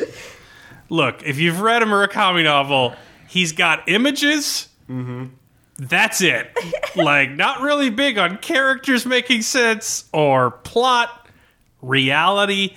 But if you want some Dixit level Mysterium cards full of cats and jazz and weird dudes on unicycles and wells and just bizarre abstract nonsense and someone who's going to be oh, well, obviously these go together. Murakami's going to make you some weird ass creative intelligence games. Yeah, I actually think that one's pretty good. I also went with the creative intelligence, and now I'm kind of wondering if it wasn't a bad genre I've picked for Kurt Vonnegut. Part of me thinks if you wanted to make Arkham Horror fun, you'd have Kurt Vonnegut write it, because at least then, some of the randomness and seemingly unrelated buffoonery that occurs in the 19 hours you sit at that table trying to figure out what token to turn over, at least it would purposefully have no existential reason. It would just be because the universe is fucked. And I would really enjoy that game. But I also think, so one of my... So you want to make the fatalistic humor subtext of Lovecraft text. Yes, that's exactly right. I want that to be the purpose of the game. Yeah. Nice. But I also think, if you read through Breakfast of Champions, it pretty much is an exercise in creative intelligence. How can I tell a story? And then also, what do you think this image is? And so it's your own game of Mysterium. And this is your big seller at the Walmart of games. Yeah, that's exactly right. Next to, I want to be clear, R.L. Stein and John Grisham. Yeah. You have placed Right. Kurt motherfucking Vonnegut. Yeah, that's right. It's a Barnes & Noble-esque approach to... One of these things is not like the other. Right. Yeah. No, I know. I took the greatest author in the history of books, and I put him next to two absolute tools. Having said that, those tools have sold infinitely more, and again, I cannot say this enough, the metric is profitability, than Kurt Vonnegut will ever think about selling. Which, Him and his Ghost Riders. Huh? Him and his Ghost Sure, yeah. The Goosebumps machine is coming for all of us. Honorable mentions, Maddie. Yeah, mine's just R.L. Stein. Right. He didn't write half his stuff. Right, yeah. Caleb? A lot of IP problems there. Edgar Allan Poe. Motherfucker, look at my honorable mention. Oh, did I beat you to it? God damn it, Caleb. Yeah. He'd be there a day and they'd be like, he has got to go. He's drunk. Depressed? He's depressed. He's cousin marrying. Not great in H.G. Wells' future board game company. And this is probably perhaps more... kicked out of the military academy, not just for gambling, but for cheating at gambling. He's going to be the motherfucker that cheats during a play test. He's going to fuck up all your probability tables. Nobody wants Poe there. Yeah. Can I give you an alternate? Well, so I had an alternate in place, Okay. but you try yours first. H.P. Lovecraft, because obviously... It just seemed so An obvious. HR nightmare. Right. Yeah, PR nightmare, HR nightmare. Also, famously hates games. Like in his letters, he just hated all kinds of games, from sports to chess. The motherfucker is just That scans. yeah, exactly. So My original alternate here. So imagine this writer's room. It's Vonnegut, Grisham, and then Robert Lawrence Stein, or people composed of R.L. Stein. The Stein Collective. Right, that's right. And motherfucking Ernest Hemingway walks in, having been Yes. promised all of the bourbon. He has a drink, hears Stein say a word, and immediately threatens to murder him, at which point H.G. Wells, for the purposes of maintaining a profitable company, has to fire Hemingway and hope that Hemingway doesn't instead murder him. So Hemingway would probably be my honorable mention. He would retroactively make a decision to not work at that company immediately upon meeting R.L. Stein. Can you imagine a Hemingway board game, though? Right. Flip a card. You lost. Punch the other man into the face. Yeah. He will do the same. It's a the drinking first to game. fall Right. loses. That's right. That's right. The cards are symbols of your bravery. It's just a micro game. Yeah. It's just an You're- iron and ale expansion. That's too much description. Punch the man. He will punch you. Yeah. Can you imagine Candyland from Ernest Hemingway? Slide. Pink. And then it's just like winner. The dawn rises. Yeah. Smoke. Then die.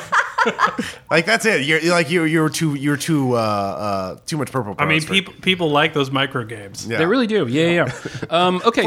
For sale, 2 dice, never used.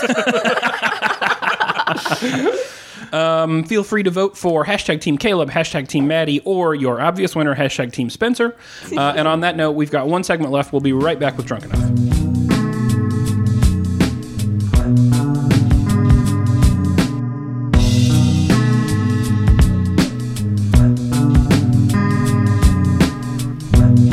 Hey, Maddie, what are you drinking? I'm drinking a Goodison Brewery from McLaren Vale coffee stout. And again, I like this brewery, but I've never tried this individual beer, so... She is drinking it. Another bottle. It is a coffee stout. I don't know what to say to fill the time. Well, I appreciate it. You're doing Gail. really well. Haven't Yeah. noticed. Ooh, that is really strong on the coffee. That is... You Australians like your coffee and your coffee stouts. Yeah. I'm in for that. We coffee the fuck up.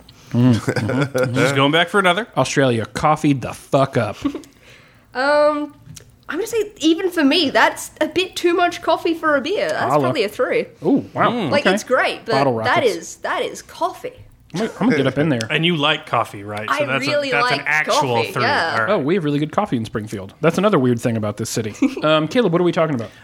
We're going to talk about something that producer Ross and Maddie proposed, I believe. Yep. Yep. What price are you willing to pay to not have boring work? Yeah. Coffee, right? Which I will let y'all explain. It's really good beer. Well, I think, yeah, Maddie, it was more your sort of career arc a little bit. Yeah. So the way high school, I didn't know what the hell I wanted to be. So I asked my year 12 math teacher, I'm like, what's a job that I could? And he's like, just go into engineering. It's varied. So I was like, all right, I could probably do that. I've got the scores for it. Started an engineering degree. 3rd year in was like, man, not too keen on this, but it was a 4-year degree. So I figured, let's finish this degree because, why not? In my 4th year, I did a final year project for an actual company where I redesigned their laser targeting system for their laser surgery eye lasers equipment. Super regular. Did you make the laser say pew pew? No, I did not. That would have been... So you failed that I project. did. I definitely failed and disgraced. Yeah. I left. No. But I still wasn't really keen on the whole engineering career thing. But because I did my final year project with this company, they went, well, they asked me to come up with a concept to improve their lasers. And not only did I come up with the concept, I then proved the concept was correct, made a prototype, I refined the prototype, got it into production, and had it selling worldwide within the year. Wow. Within their laser equipment. So they went, yeah, we're just going to offer you a job as soon as you finished. And all my friends were trying to get jobs because they really wanted engineering jobs. And here I was with this job in my lap because of the work I had done. And I was like, well, I don't know what I want to do yet. but I was bored at this. Studying, maybe. Doing it is fun. And My coaster stuck to my beer and then it fell on the floor. That's on me. But yeah, so I worked there for 2 years, and I was bored every single day. I woke up kind of like sighing at 21, 22, going like, I don't want to go to work today. It was horrible. Like, I was in the basement, like, playing with high-powered lasers, creating balls of plasma in the air, being bored. This is a supervillain thing. And yeah, I was like fundamentally aware what I was doing was cool in some aspect, but I hated it. So I eventually quit. I was like, no, I can't do this. It's soul destroying. I don't like this. This is taking up a lot of my time and it's paying well, but I can't keep this. No, it's not me. And I had a year where I just didn't really work. I was like, well, we have great fucking benefits in Australia. Let's just be unemployed for a year and find myself. Within that, I started, like, doing theatre-related activities, like, seeing theatre more, and just during one show, I kind of, like, stopped and I looked around and went, hang on. Yeah, there are people, like, acting on stage, but there is a fuckload more things happening around here. What are these? Yeah, so I realized, like, there was a technical aspect of that, and decided to look into it, and, yeah, 3 years later, I now have a degree in technical theatre production. Right. And So Maddie sold out to Yep. the high-paying field of technical theater. We all do it. like, I could literally join a circus at this point. And I told my dad that I was doing this. He's like, oh, well, at least you have a trade to fall back on. Yeah. But no, like, ever since, like, I mean, I graduated last year, but I've been working in the theatre industry for 3 years now. And it's the gig economy. Like, I have to talk to people, I have to organize work, I have to get work. It is a lot of networking, who you know, if you finish a show, you go to the bar, even though it's midnight and you're freaking tired, because that's where all the networking happens. Right. You hang out with people, those people recommend you for a job. Yeah. There is a whole social aspect of this that isn't in the normal, 9 to 5. Right. Because, I have had a lot of gigs that I've gotten because my friends already had gigs booked for that week. They're like, all right, because, if you ask a guy, like, hey, do you want to do this job? They're like, yeah, I'm busy, but here's 3 people. Either one of those will work. Yeah. And, like, a lot of the early work I got was from that, and from that I got contacts. Now I have contacts, I just get a lot of work. Sure. Which is really cool, but it is... I didn't have any work for the last month because it's winter. So last month before I came here, I had 3 shifts maybe in doing things. Yeah. So it is very sporadic, but also we have festival seasons. The Adelaide Fringe, second largest fringe in the world. I will work 80-hour weeks or something like that, like weekly for 2 months doing that. So I'm guessing so it's less reliable, less predictable. I'm guessing that in theory you make less money, but for festival seasons. Yeah, definitely. But in terms of fulfillment, your soul, all that stuff. I have never been happier. Yeah. I wake up happy, I go to work, and I enjoy myself. Like, I come home at the end of an 18-hour day, and I will be exhausted but thrilled at the prospect of waking up in 4 hours and having to do it again. Yeah, for sure. It is so much more fun. It's creative. It's like I feel a part of the show. Last Adelaide Fringe, one of my shows won the weekly cabaret award. And I'm like, I know it was them, keyboard singer, but like I helped. Yeah, There's definitely. a reason they heard her sing, and that was me. It's so much more rewarding, and like I would never go back. Like I would if I kept the engineering job, I would have way more money. I would be way more financially secure, but I would probably kill myself. Yeah. Yeah. But, it's weird to me about the hard part for me as I read this question was like everything's a little bit boring to me over time, and nothing you're describing sounds like you feel bored at work at any given point. Yeah. You're right. I feel bored doing almost anything after a period of time. I'm kind of a mover and a shaker. Like after I'm done with a thing, I need to move on and do something else because I get bored kind of easily because I'm a little bit restless. And so you're describing not being bored. I do get bored at my current job occasionally. Yeah. And so for me, it wasn't about when I transitioned roles, which incurred some changes in pay. not in the right direction. When I transitioned roles, it wasn't about boredom as much as it was like ownership. And so I knew coming into the role that I'm in now and have been in for the better part of a year and a half that I would have a real tangible influence on the direction of the company. I mean, not just because of my role title, but also because I was given the opportunity to say, and I'm going to let you own some of this stuff, and together we're going to make some decisions that influence the future of the company. And so for me... Well, I mean, stakes is part of boredom. Yeah, I mean, like, yeah, sure. That's yeah. definitely a higher stake. That's right. Yeah. I'm much more willing to do More things... on the line. Right. I find myself doing things that I don't know necessarily fit within my role, or maybe I'm certainly not crazy about doing, that might fall into the category of bored, but I'm doing them because I recognize that they serve a greater purpose, and part of that purpose I help define. And so for me, it's like the level of ownership, not in a tangible sense, but in a spiritual sense or a collective sense.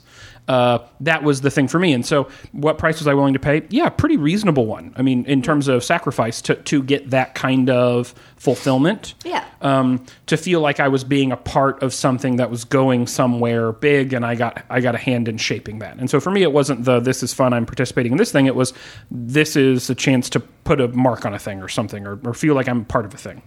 I don't know. Caleb?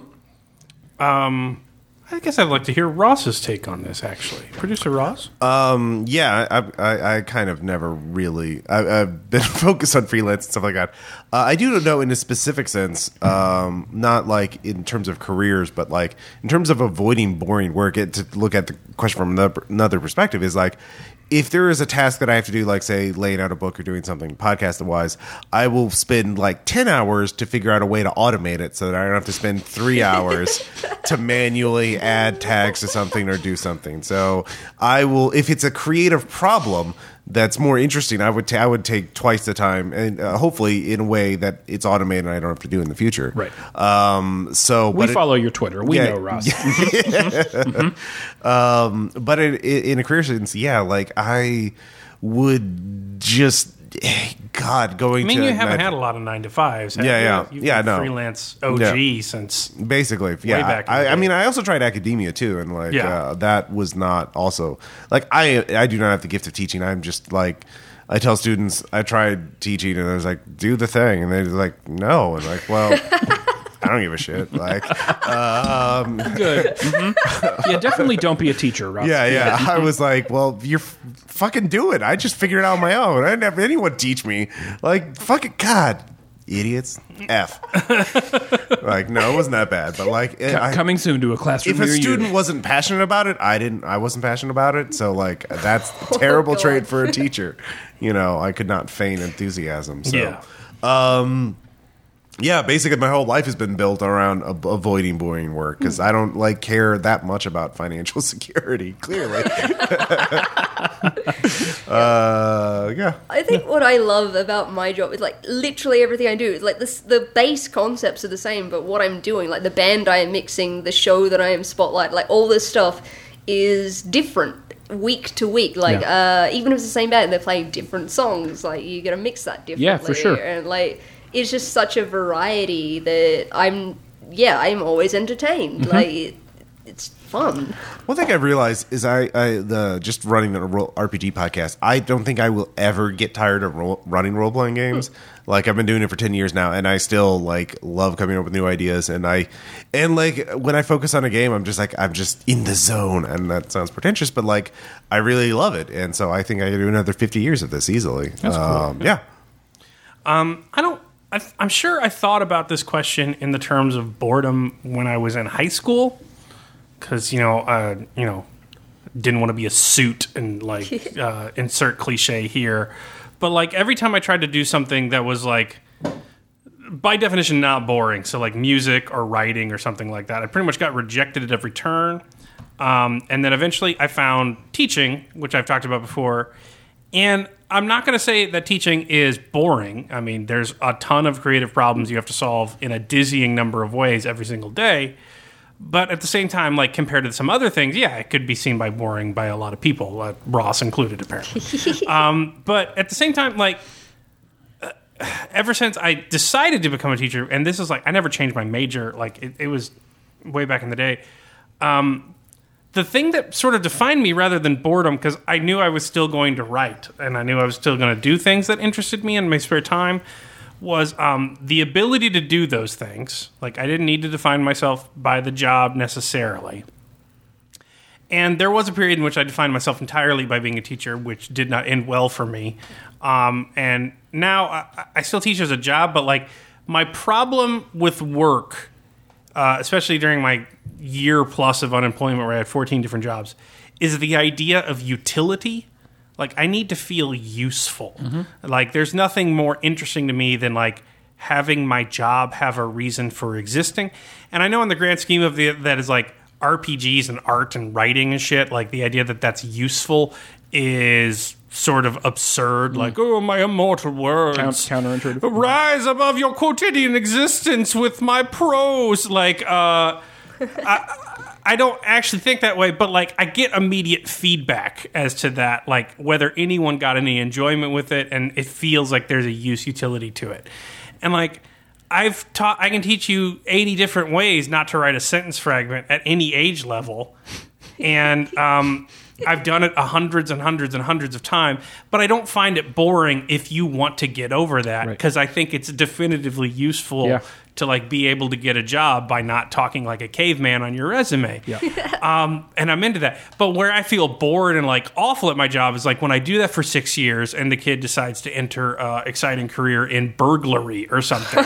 It's just like, well, I might as well have not been here. And that for me is like crushingly boring. Like that is where I feel just like, ugh, I can't do this. But like teaching is not typically a job for which you feel that way. Like, and I feel like I was intelligent enough to do any number of things that would have paid a lot more. Like I could have done IT or computers. I could have done any number of business stuff. I feel like I'm capable of doing that.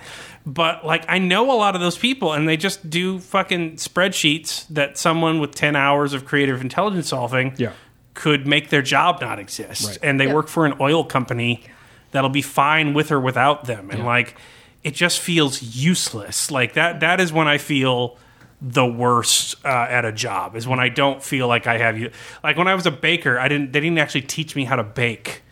I mainly just like set out pre-made cookies or got people pre-made cakes or moved things from one place to the other or washed dishes. And like when there were machines that could do my job better than I could at every aspect of it, like in addition to the pay not being great and not allowing me to do other things, I just felt like, well, there's no reason for me to be here. And that makes me bored, like more than anything else. Whereas when I make an RPG, no one else can do that like I can, and it feels more useful. So that's really my component now. I don't think of it in terms of boredom, because like I certainly didn't know what the fuck I was doing when I was baking or working in a mental hospital or doing it. I was learning the jobs as I went. But I didn't feel like I was useful to anyone, which made it sort of soul-sucking. Hashtag any Well, nomination. like where you say like being useful, there is a lot of gigs I have taken, or like when you're doing a 2-month festival or something where you're running your own venue, you've got 6 shows a night, stuff like that. It is like you're useful to the point of if you get sick, still show up to work because no one else can do your job. You're the only person doing this. If I have booked you for this day on this time, you show up. To get someone to replace you is almost impossible in most times, because like a lot of times, like you've done the rehearsals, you've done the cues, you know what the show is, you know what's happening. So it's also that like there's a lot of responsibility in what I do, in that like I have done shows completely fucking sick where like I will take a nap for 2 hours before I do my next show or something like that, if I can, because I'm that wrecked. But it feels like you're a valuable member of what's happening, because, like, you cannot. It's got to be you. Yeah, it's got to be you. They're like 95% of the time, if it's not you, the show doesn't happen. The show must go on. Yeah, like you got to be there. Like you could be there. You can be like silently throwing up in the back if you want, but like still press that button to make the thing happen. Yeah, I get stuck in that a little bit sometimes, because there's not a question in my mind that there are other people who would be better at my job, or that probably some software couldn't do my job a little bit better than me. But there are also times where I feel like I gut check a thing and I look at something and I go, yeah, I don't think that's a good idea. And that's the stuff that I think is the space in between the nuts and bolts stuff. I think that's where I feel purposeful sometimes. You know what I mean? That like, had someone not said something there, or had we just worried about checking off boxes, then we wouldn't have gotten where we are. And so don't be a machine. And so that's kind of how I have to tell myself that I'm being purposeful sometimes. You know? I also think there's like, and this question has to go with like our imposter syndrome. Like, I don't think you can disconnect it from that. No. You've sold me on a number of just blazingly stupid decisions that I have made, and you've talked me into, and I've seen you talk other people into even stupider shit. Like, what's happening? You could sell ice to an Eskimo, man. So like the fact that like I feel like someone could automate this. And you sell websites. Right. I don't think that's very true. Yeah, maybe At the not. same time, I feel like a pretty shitty teacher, but I don't think I am a shitty teacher. I wouldn't do it anymore. Yeah, for sure. I look at other people and I'm like, well, it's just that I like doing this well, and when it doesn't go well, it hurts. Yeah, definitely. So I think that's a factor of it too, especially when you bring like utility into the boredom aspect of things. Because is it working? Sometimes when you think you're not useful, you are, but you just can't see it due to the sort of imposter syndrome we all suffer. Yeah, the malaise of being a human. Yeah. Hey, if you've been listening to this, it means that you are potentially a backer of a certain level, but even if you're not backing us on Patreon, you're just here for the fun. Thank you so much for your time. We appreciate it, for your interaction on Facebook, for anything that you can do for the Mix 6. Thank you in advance, and for just being here. Hey, if you're not following us on Twitter, check us out at the Mix 6. You can also find us on Facebook. We've got a page and a group. If you go to the group, you can find an address for a P.O. box if you want to send us things. Caleb appears to be getting that address out of his wallet right now so that I can repeat it back to you. That way you don't have to go to Facebook, because why would you go to Facebook in a digital era when Caleb has a slip of paper that he can just give me right now? You can send things to The Mixed 6, 2131 West Republic Road, number 101, Springfield, Missouri, 65807. We've got a couple board games that we're working on. Nick Hamanette, I swear to God, we're going to play Operation Red Veil. We've already got it set up. We've got the miniatures put together. We just have to do the damn thing. And James Burns, thanks so much for sending us Sentinels of the Multiverse, the expansion. It is going to happen. And for all the great olive oil and wine you sent us terribly legally, thank you. We've enjoyed them. Hey, don't forget to check us out at Gen Con. You can also find us on YouTube in case you wanted to see what our faces and or our animated bodies look like before you meet us in person. Once again, this has been the Mix 6 Podcast. I'm Spencer. I'm Caleb. We'll see you next time.